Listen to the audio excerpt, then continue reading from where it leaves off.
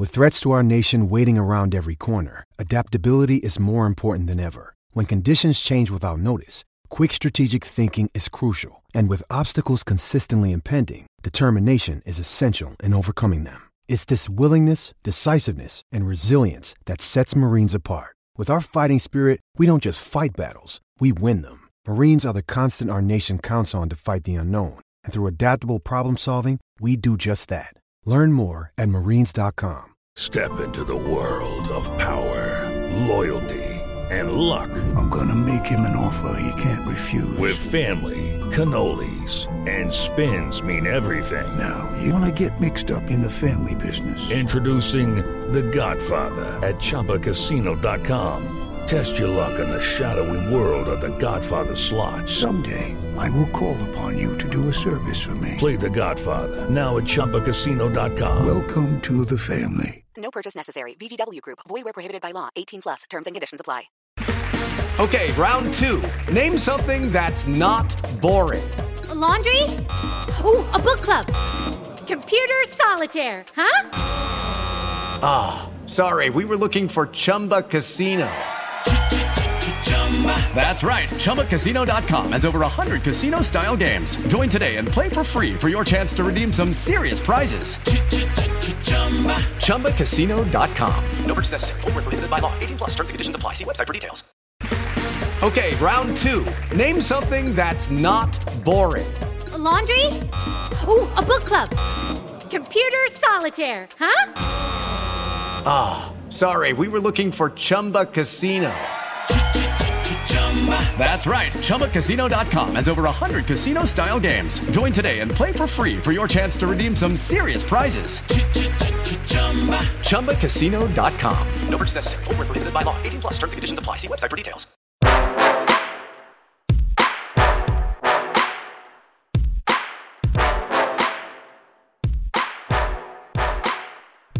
Welcome back to the Red Seat Podcast. This is your host, Jake Devereaux. Today I am joined by Brian Joyner and a special guest returning to the podcast after a little hiatus, Matt Corey, now of The Athletic.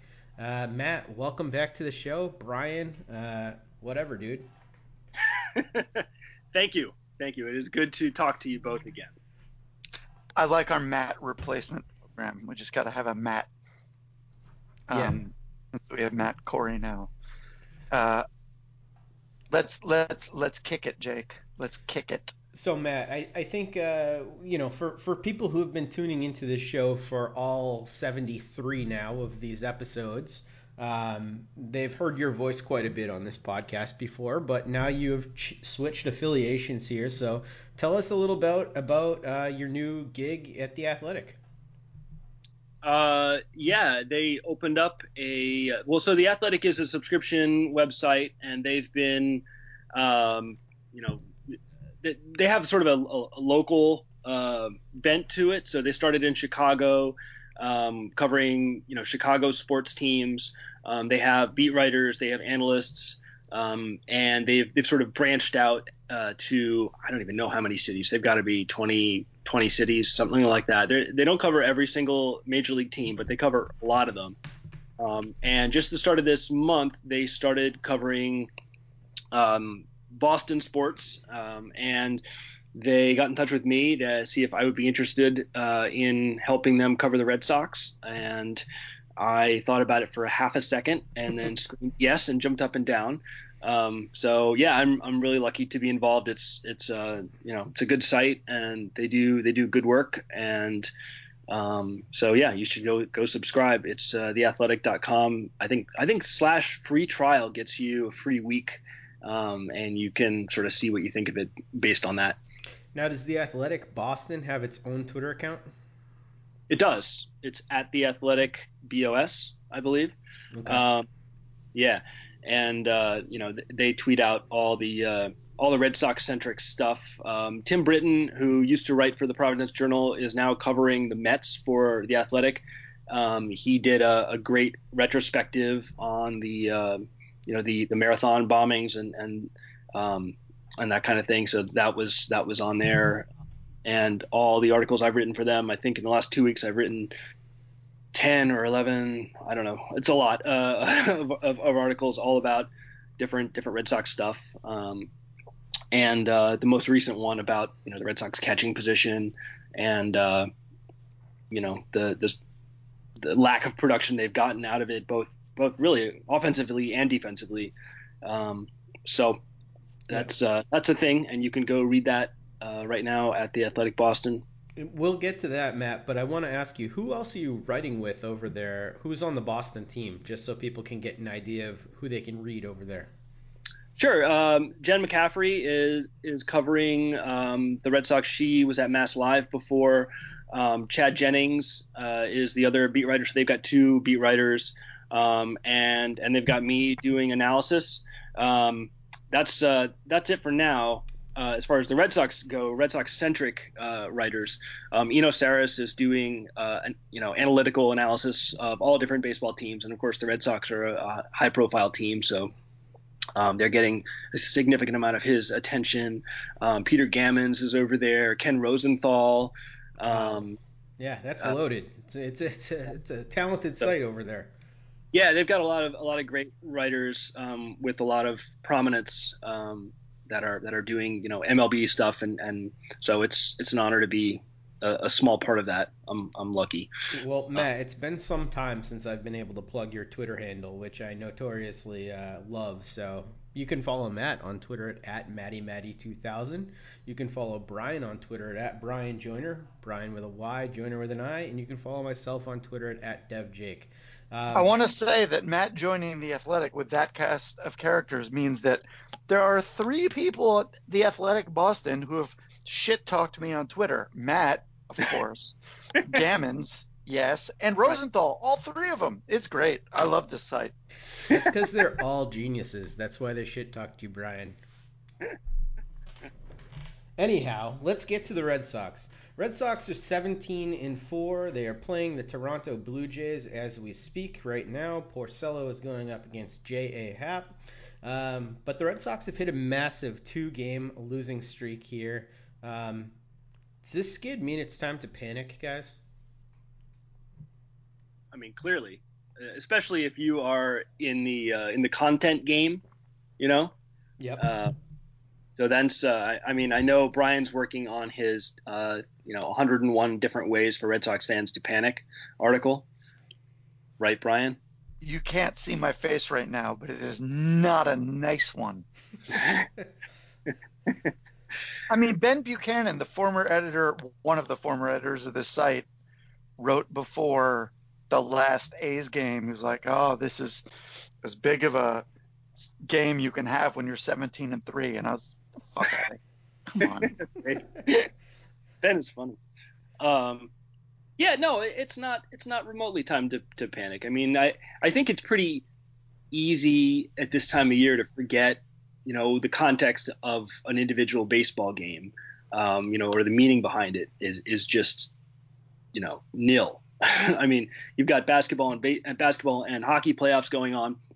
Both of those, each game is vital life or death kind of thing. Especially we're all, if you're a Caps fan. Right, that's true. Let's not talk about that, please. More death, much more death. Lots of death. And then we're all coming off of football playoffs, same sort of deal, and then baseball season shows up, and the games just they just don't really mean very much. I mean, being 17-4 is fantastic.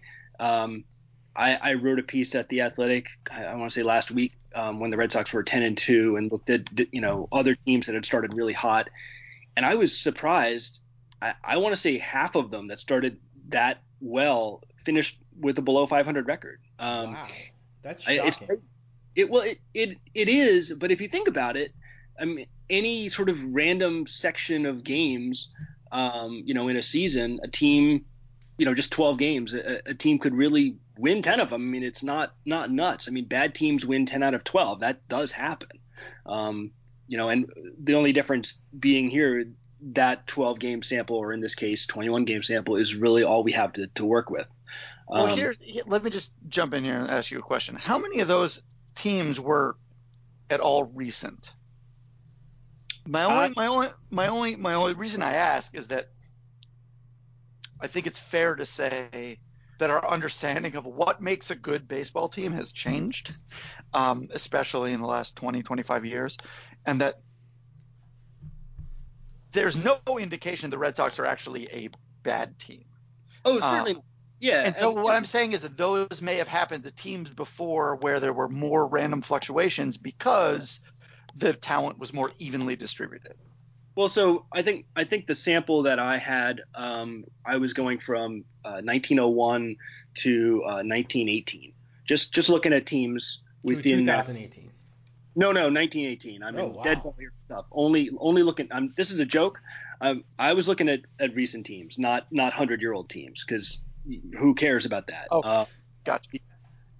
No, I think that if you go back and look at the teams that started well and finished poorly, I think famously it was 87 Brewers or something like that, like got off to this like 17-6 start or 17-5, I forget. I don't have it in front. That's the one that the Red Sox have been compared to, saying it's been 31 years since the sort of start. That's the team they're talking about. Yeah, and then I think they finished like 81 and 81 or 81 and 80, or I guess they had some rainouts they didn't make up. So it was just kind of a mediocre team getting off to a really hot start. I think you can look at this Red Sox team and look at the expectations, look at the projections, and I think that would be a pretty unexpected outcome, if that ended up happening. But at the same time, the point is that 17-4 doesn't mean you're gonna win 100 games. It just doesn't. Like, we can look at it like it does, but it just doesn't. Historically, that's not what it's saying. Yeah, that's an interesting takeaway, because I think we've all been getting just super excited with having a team that's this fun, that's not losing almost at all. And it is nice to put that into a little bit of perspective and maybe ground us a little bit, because the hype's been getting a little out of control over here, I think. Yeah. I don't know. How can the hype get out of control when you're 17-4 or 17-2? I don't know. I understand. Fully on the hype train. I understand being contrarian and pessimistic. I understand it. Yeah, you do. So well. But this seems to be the case where just let your freak flag fly for as long as you can. Because, look, if they go 500 for the rest of the year, they're fine. I'm not doing the math on that, but I'm pretty sure it's fine. Low 90s win, probably something like that, right? Right, and they probably won't do that. They'll probably be a little bit better at least. So in the sense that if you want to just ignore history and just look at what they've done and what they're expected to do based on measurements, it is something that you should be excited about, because it's the games count the same, I guess you say, March now as they do in September. And I definitely – they're not going to lose like 30 games on the entire year. But I think there's real reasons to be and stay excited. But it's not – of course it's not going to be like this the whole time. And, of course, there are a few pain points which we're going to get to. But I've been enjoying it up until the last few games. Tonight's specifically. So I want to get into some of the metrics that have actually helped this team get here, because last week when we were on the podcast, Brian, we talked a little bit about some of the standout individual performances that the team's had so far. And what I want to figure out with you guys is go through a few of the different categories where the Red Sox stand in terms of team performance and see whether or not you guys believe that these marks are sustainable or not. So right now, the first mark I want to talk about is the run differential for the Red Sox. It's plus 64 right now, which is the best in baseball. Do you guys think that the Red Sox are going to maintain that sort of a run differential throughout the year, or was that sort of a little on the high side?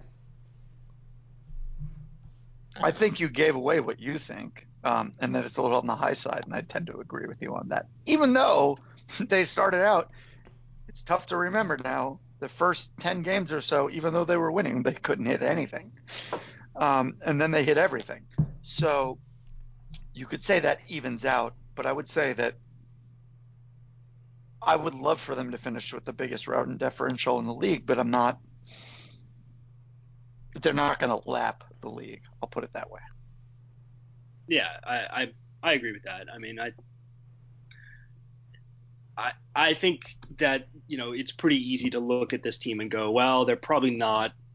I mean, do they have the best pitching staff in baseball? Maybe. Not with Bobby Pointer and Pawtucket. Do they have the best offense in baseball? I mean, are they going to continue to score 6.7 runs a game? I mean, that's pretty extreme. I would tend to doubt it. But I don't know. It's possible. I would expect the run differential to inch up. I mean, you'd expect this team to continue winning games. Like Brian said, they're not going to lose 30 games all year. Yeah, no, I mean proportionally. It's I don't mean the run differential isn't going to go up. I just mean it's not going to go up at the same rate. Yeah, that's right. I think that's right. Do you guys think that by the end of the season they'll still be, say, a top 5 team in baseball in run differential? Yeah. I mean, they've already gotten off to this start, which is what's the famous thing that not famous, but thing that people keep saying is wins are banked. I mean, well, the run differential is banked too. I mean, they've already done that. So even if they play like a 500 team the rest of the way, they've still got that that great run differential. So well, let's talk about how they achieved that run differential. I want to talk about the offense first. The offense for the Red Sox is currently second in the league in runs scored with 124 before today's game, which is trailing only the Yankees at 127. They also have the third best weighted runs created plus, behind both the Yankees and the Athletics, who are both tied at 123. Wait. Yeah. The Oakland Athletics? The Oakland Athletics are tied with the Yankees for the best weighted runs created in baseball, and Ohtani dominated them, but the Red Sox dominated Ohtani, and by the transitive property of I don't know. No, you're right, but the transitive property didn't check out because the A's took 2 of 3. Right. Yeah, I'm so confused. Baseball. The A's have been hitting a ton just so far this season. I mean, if you look at every starter they have is above average. I mean, I don't know if that's going to continue. Is Jed Lowry going to slug 612 all year? I'm guessing no, but he'll be on the DL in a week. Yeah, I was going to say he could. There's no telling what Jed Lowry can do for more than a month, but the thing is, you'll never have to figure out what that is.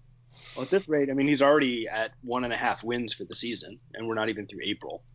So that's already there. Anyway, the A's can hit. I think, a lot of Red Sox fans probably thought we'd go into Oakland and just, do what we did to the Angels, but to the A's. And, that obviously didn't happen.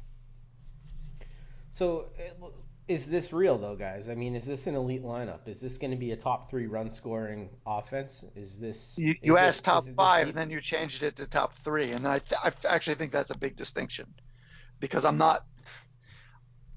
don't know about top 3, but top 5 I think I'm more comfortable saying probably. Yeah. I mean, it's obvious. Probably like 50-50 in the top 5, which means if they don't, they're like 6, 7, or 8. Okay, but by and large, we think that this offensive performance is more real than it isn't, and you think this can be sustained. Something close to it. Yeah, I mean, they're going to get Bogarts back. Presumably, they'll get something more out of the catcher position. There's certainly guys we'll drill a double down the line as you're saying this. Oh, did he? Hooray! Yes, he did. Wow, yeah, you wouldn't expect that to happen ever. But I mean, yeah, there's guys you'd look at, in the lineup and think, well, they're probably not going to continue to hit quite that well. But I think on the whole, it's not hard to look at the Red Sox lineup and go, this is for the most part, a bunch of guys who can be, 10, 20% above average. Maybe the back end of the lineup is a little weaker than you'd like. But especially if Jackie Bradley's not hitting. Yeah, I mean, when I'm looking at the individual performances from this team a little bit, how we arrived at this point with the offense, I think Betts is sustainable. He's not going to be doing what he's doing right now, but he's going to be really, really good, I think, for most of the year. Xander Bogaerts, when he comes back, I have confidence in him. JD Martinez, Hanley Ramirez, Rafael Devers. I don't think there's really that many people on this team who are performing so far above their ceiling right now. I think the one guy you could probably point to in that category is Mitch Moreland, who's just playing unbelievable whenever he gets into the game. But by and large, I think this team, even with some guys regressing and some guys regressing in a positive way, they can sustain this or something close. Yeah, I think depends on what your definition of close is, right? I mean, like you said, if you're going to widen the box to be top 10, I think we're all in agreement. If you're going to make it top 5, then it's a little iffier. If you're going to go with top 3 or top 2, that's, that much more difficult to reach. But I mean, I don't think the Red Sox problem this year is going to be hitting. I think they're definitely, well above average, top third, top quarter offense. It's probably in some ways going to depend on injuries. I mean, they've already had a bunch of sort of, relatively minor injuries, and important guys have missed time, like Bogaerts, who, hopefully is on the mend and on the way back after hitting a home run in AAA tonight. So, that'll be big to get him back. And then Pedroia, hopefully in a month or so, but we almost lost Betts there for a while, and I forget who else. Hanley, I guess Hanley got hit in the hand or something, and he was fine. So these things are almost day to day in a way. Yeah, he came back from that. Okay, first game back, he homered. So Hanley is very healthy right now. I think the biggest story this year, though, with this team's performance has been the pitching side of it, specifically the starters. Currently, the Red Sox rank second in runs scored. They're third in runs allowed, with just 60 runs allowed. They're behind Cleveland and the Astros, two teams that are exceptional pitching clubs that you sort of expect to be where they are. The Red Sox are specifically second in starter ERA behind the Astros with a 2.43 ERA, and they're 10th in bullpen ERA with 3.25 ERA. Matt, I'm going to go to you first. Are the starters this good, and is the bullpen sort of performing how you expected it to? I'm having trouble getting a handle on the bullpen. The starters are pretty darn good. I have a lot of confidence in them.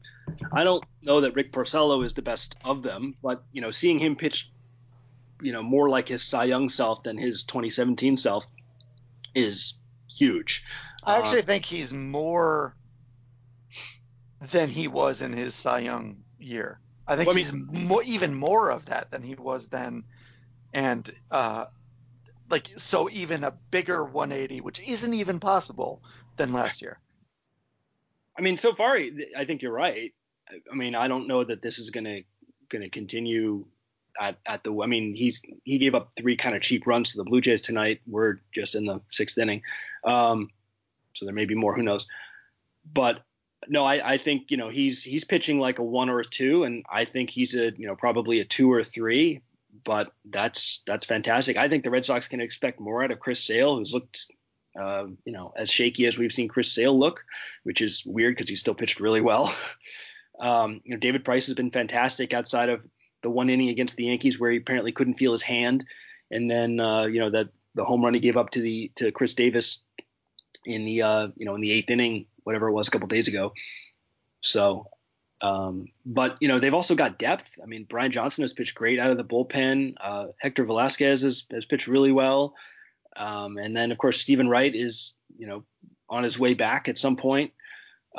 So I feel of all the different parts of the Red Sox, I don't know, I might feel the strongest about the rotation. I think it's really good.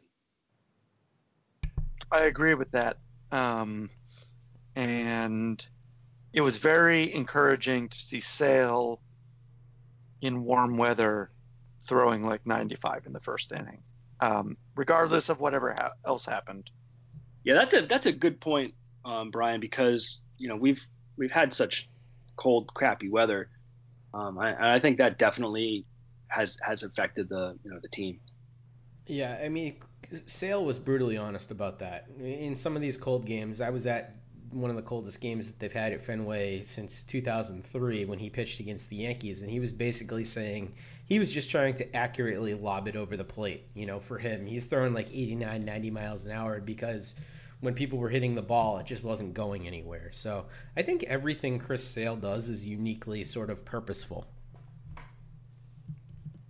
It seems like that. I mean, I don't know if you remember. I don't know if Verlander does this anymore, but I remember a number of years ago, he would sort of, reserve strength until like he needed it at the end of the 7th inning or whatever it was, and he all of a sudden he'd go from throwing 92 to like 97. It's like, where did that come from?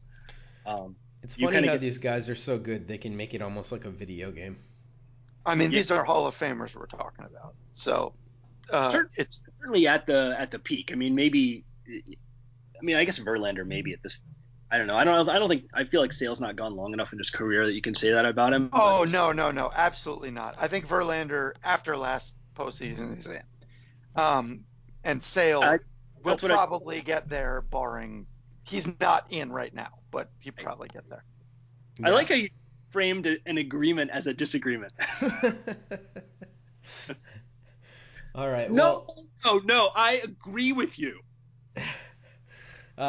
Maybe the strangest thing, though, about the Red Sox season so far has been what metrics have said about the Red Sox defense and what, traditional error metrics, fielding percentage, things like that have said about the Red Sox defense. So I want you guys to think about whether or not this team is an actual good defensive club, and I'm going to tell you two things. They are first in baseball in fielding percentage with just 5 errors committed on the season. But in overall defensive metrics by Fangraphs, they are ranked 25th best team in baseball. Which one of those do you think is more indicative of where the team is in reality defensively? Oh, I think it's definitely the second one. I mean, they have a very good defensive outfield when they're playing their 3 best defenders. But JD Martinez is not a good defender, and he's played a fair amount in the outfield. Who else on that team is an above average defensive player? And honestly, when Moreland isn't playing with Bogaerts hurt, who in the infield is like half decent? Yeah, I mean, I would say Bogaerts is maybe average at best. I think Moreland is probably average at best. Devers is like second in baseball in defensive runs saved right now. Small sample size. He's not after this game, buddy. From what I read, the second inning was a disaster for him. I actually like Devers defensively. I mean, he's just incredibly young and incredibly raw there, but you can see he's got skills, he's got quickness. I think he has a cannon. Yeah, I think he's going to be a good defensive third baseman, in a few years, but that time is not now. Eduardo Nunez is bad. He's a defensive player. Brock Holt is not a good defensive player either. Who else was I going to say? Who else has been playing short? Zue Lin is good. Yeah, Zue Lin's great. He hasn't played that many innings. And we all know, Hanley is as lovable as he is not really a great defensive player either. So he's totally fine though, which is like always surprising to me that he's fine there. Like, you mean by the analytics or just in general? No, just like in general. You watch Hanley play first base and you're not like, wow, this is an absolute nightmare, which is sort of what I expected to see from him when he first switched to the position, just because left field was such a nightmare for him. So 2 things about that. One is he was a starting shortstop for years, so he's got some athleticism. And the other thing is that's how easy first base is. So when you when we start lionizing people like Mitch Moreland, for their incredible defensive skills, it's just not that important or that difficult to find. So yeah. Anyway, to answer your overall question, I don't think this is a particularly good defensive team. You make a good point. I think it's going to get better when Pedroia is back. It'll get better when Bogaerts is back. Hopefully they will lessen off the JD Martinez in the outfield thing. And that'll paper over things a little bit. I don't think they're going to do that, though, because I think it's just a direct offshoot of rest days, which Cora seems pretty committed to. No, that's a good point. I mean, he definitely is all about, the pre-programmed way in advance rest days. And yeah, I mean, I think it's impossible to say whether that is a good thing or not. It certainly, tests the depth of the roster. All 24 of the guys that are actually playing, that is. I think they have a rather deep roster. I mean, from all of what I just said about Eduardo Nunez, he's actually a pretty good player to have on the team as long as he's not your regular starter. So yeah, he's a great backup. He's not even an ideal backup. He's probably too good for that. He's like in between. But yeah, he's kind of like your quad A starter, right? Like he's just a little. Gonna say the same thing. Yeah. A little too bad anyway. He's so good. I love having him back with the club. Like, just outside of what he does on the field, it seems like he's just such a good influence on the team. Swag for days. Dude has swag. Yeah, I agree with that. So let's get to the meat of it, guys. We've talked about the start a little bit, but the reason why we really have you on, Matt, is to talk about your amazing article from today. Where you talk about Blake Swihart, a young, accomplished gentleman who I feel very strongly about, not getting a fair shake with the Red Sox. And you sort of discussed the Red Sox catching position a little bit in detail about how they've performed so far this year and about where Blake Swihart might fit into that sort of narrative. So, Matt, I'm going to give you a little bit of the floor here to talk about your article and sort of outline your argument for the listeners. Well, I was just looking at the Red Sox, catchers, and neither of them have played particularly well so far this year. Even defensively, it depends on what defensive metrics you look at, and it's still so early in the season. It's hard to place a whole lot of weight on anything, but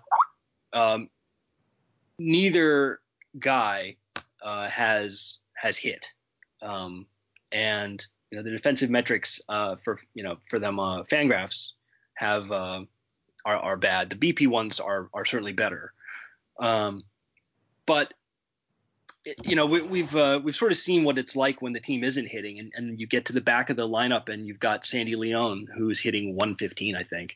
That's what he was hitting yesterday, and Leon is never really been outside of whatever that 1.5-2 months in 2016. He's just never hit. He's a perfectly fine defensive catcher, probably. Whatever the numbers say this year, I don't know, but he's a fine player from that standpoint. But he doesn't provide anything with the bat, and when you get down to the back of the lineup, it's just out after out after out with him.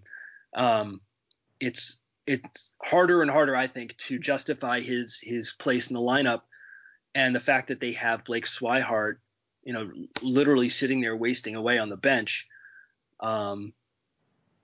is odd, I think, especially like we just talked about, given that Cora is, his sort of stated mission of using everybody and trying to get everybody involved.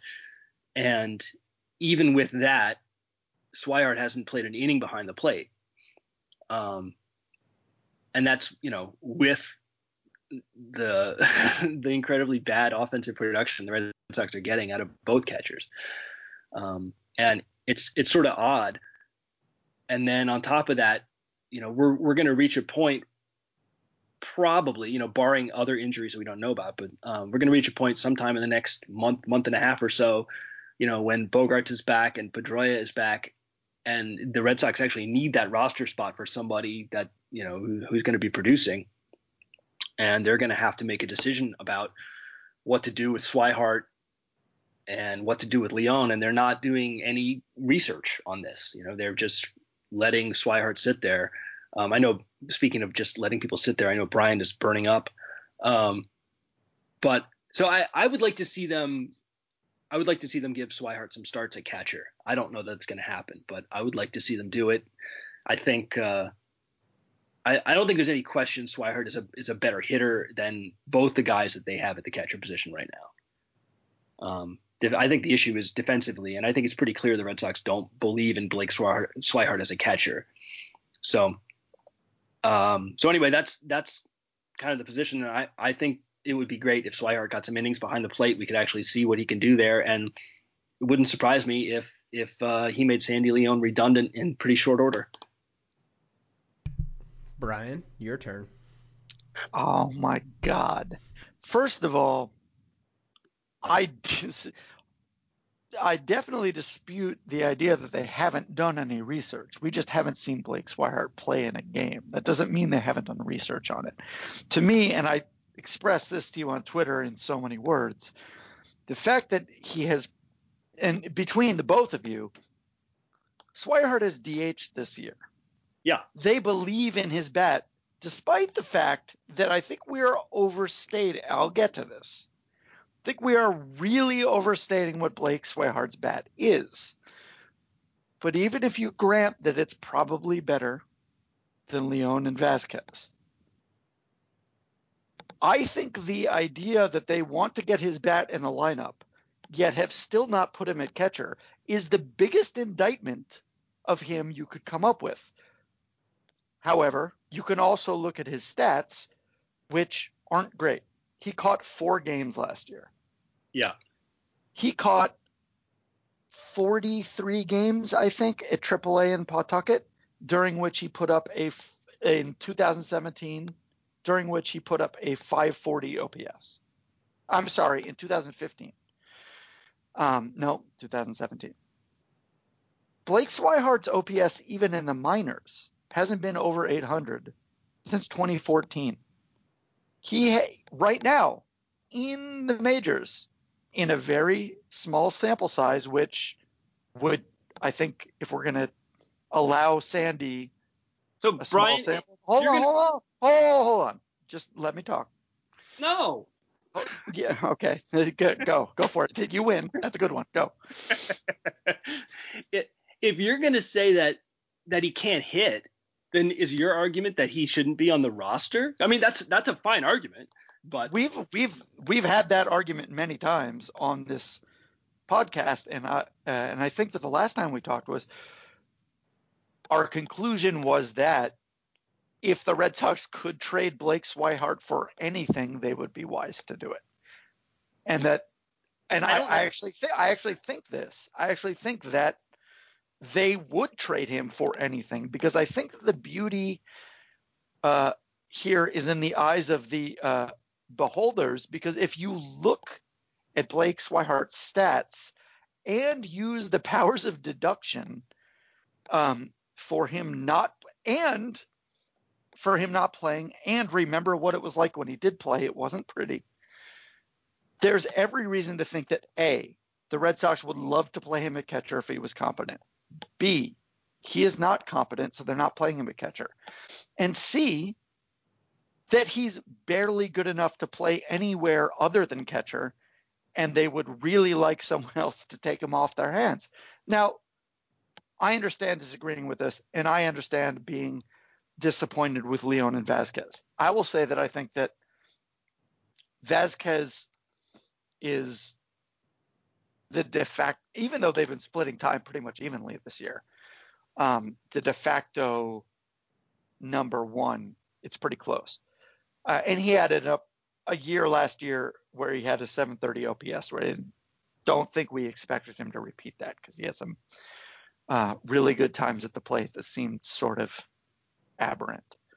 Yeah. At the same time, Leon had a 640 OPS last year, which isn't good by any means. I don't see what you can look at with Blake Swihart's actual hitting numbers, not the projections in our heads, not what we want him to be. I don't see what you can look at in Swihart's hitting numbers that would even make him a discernibly better hitter or choice than Leon and Vasquez. On top of that, he is clearly not, especially from the eye test, as good as those guys, or hasn't been. He also hasn't practiced since then. I mean, maybe he's practiced in actual practice. We haven't seen it. But he hasn't played, and I think I don't think that's an indication that they haven't wanted to try it. I think it's an indication of the exact opposite, that they do not believe he can do it. All right. And if I don't go ahead. Here. Last point. Hold on one second, if I can. I would just say, yeah, you can look at his numbers and they're bad. I don't disagree with that either. I think the issue isn't that his numbers are bad. Vasquez's numbers are bad too, and so are Leon's. The issue with Swihart is that, you know, you read scouting reports, and he's got a lot more talent than either of those two guys do offensively. Secondly, his issue was also injuries. He played through, I forget, you I'm sure would remember. No, I'm cutting you off like you cut me off. The issue is he can't catch. That's the issue. That is the only issue that matters right here. Because here's my entire argument in one sentence. If he could catch, he would be catching. The end.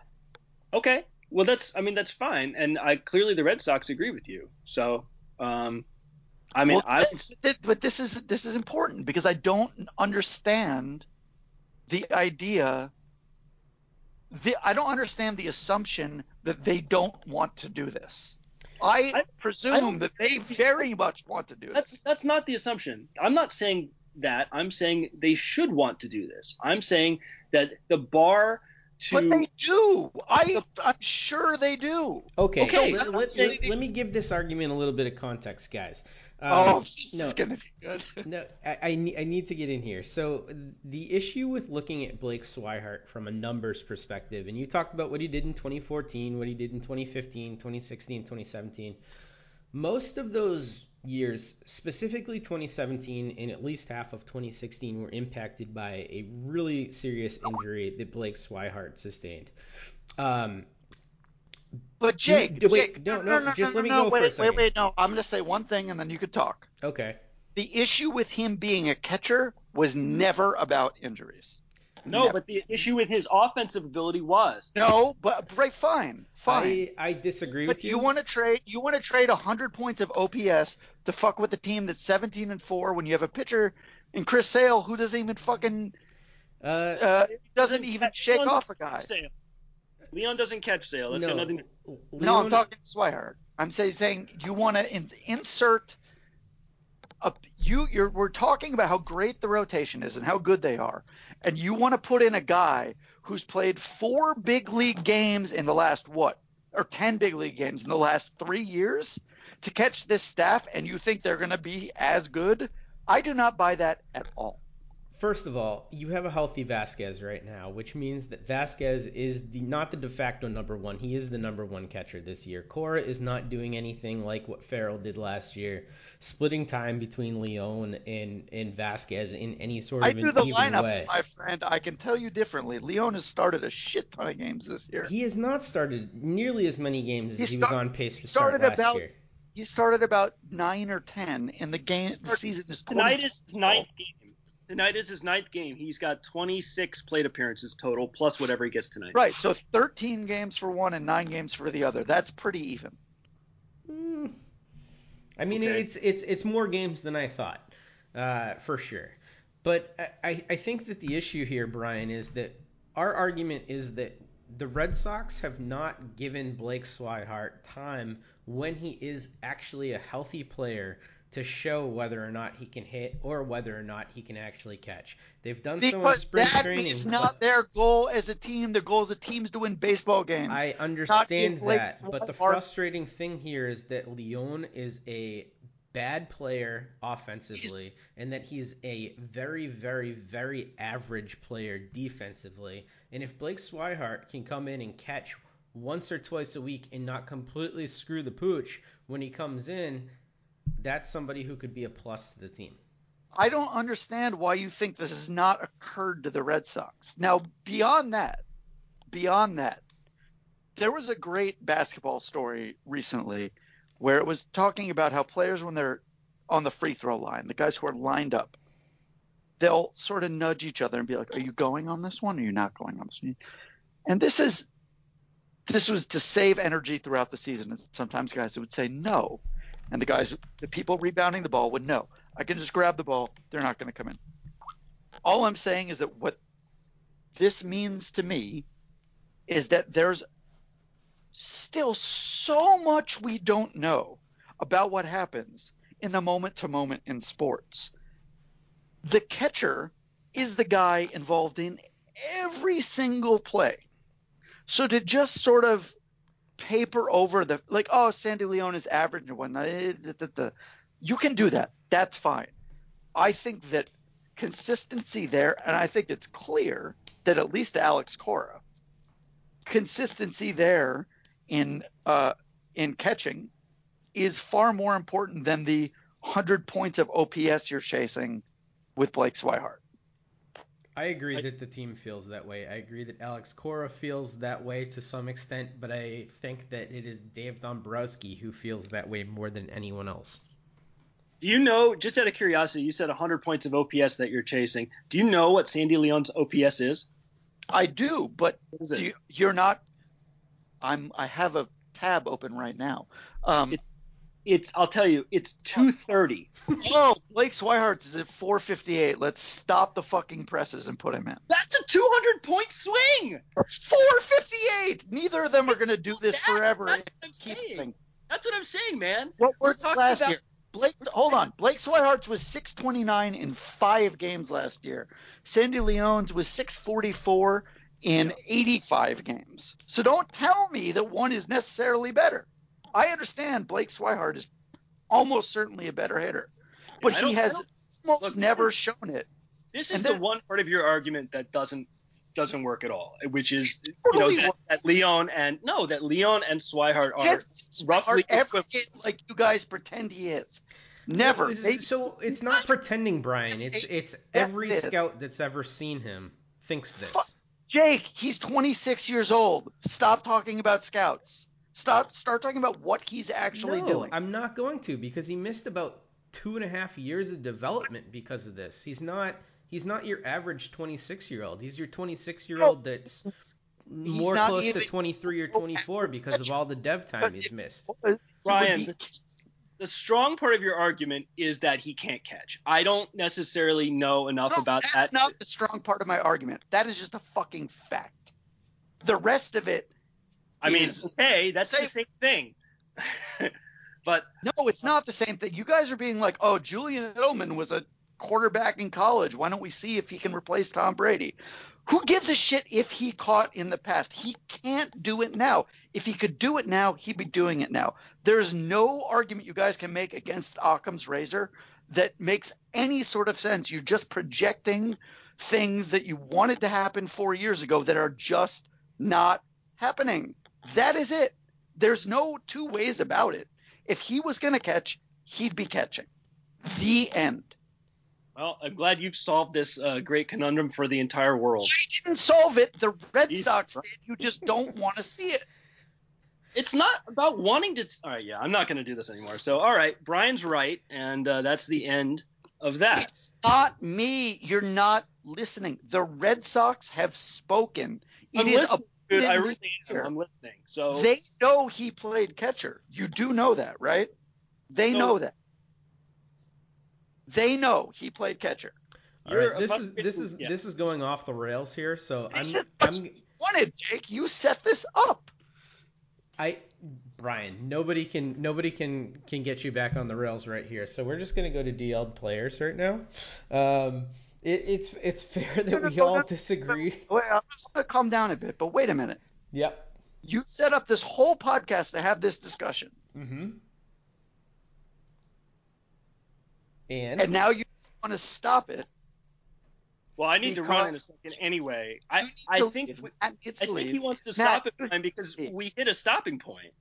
Yeah, I mean, we're at the point where both of you guys don't agree, and I don't agree with you. I don't understand what single point you guys have made that is not like all you guys are working off public domain information that everyone has, and you think. I've said all I have to say on the topic, and you've done a lot of shouting, and I don't think I'm going to change your mind. So that's argument off of the things you want to be true that are just there's no evidence that Blake Swihart. Okay, I mean you land and you're not, so okay, that's fine. Just, there's no evidence of this, and I'm just sick of fucking hearing about it. Well, then why do you want to keep the conversation going? Because it's nice when you're right. Okay, Jesus Christ. All right, well, can we just close this out? Yeah, I think we need to. Okay.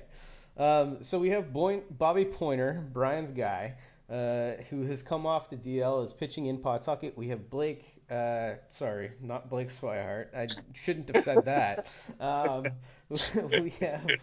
We have Xander Bogaerts, who is currently rehabbing in Pawtucket. He has a home run tonight, which Corey mentioned before.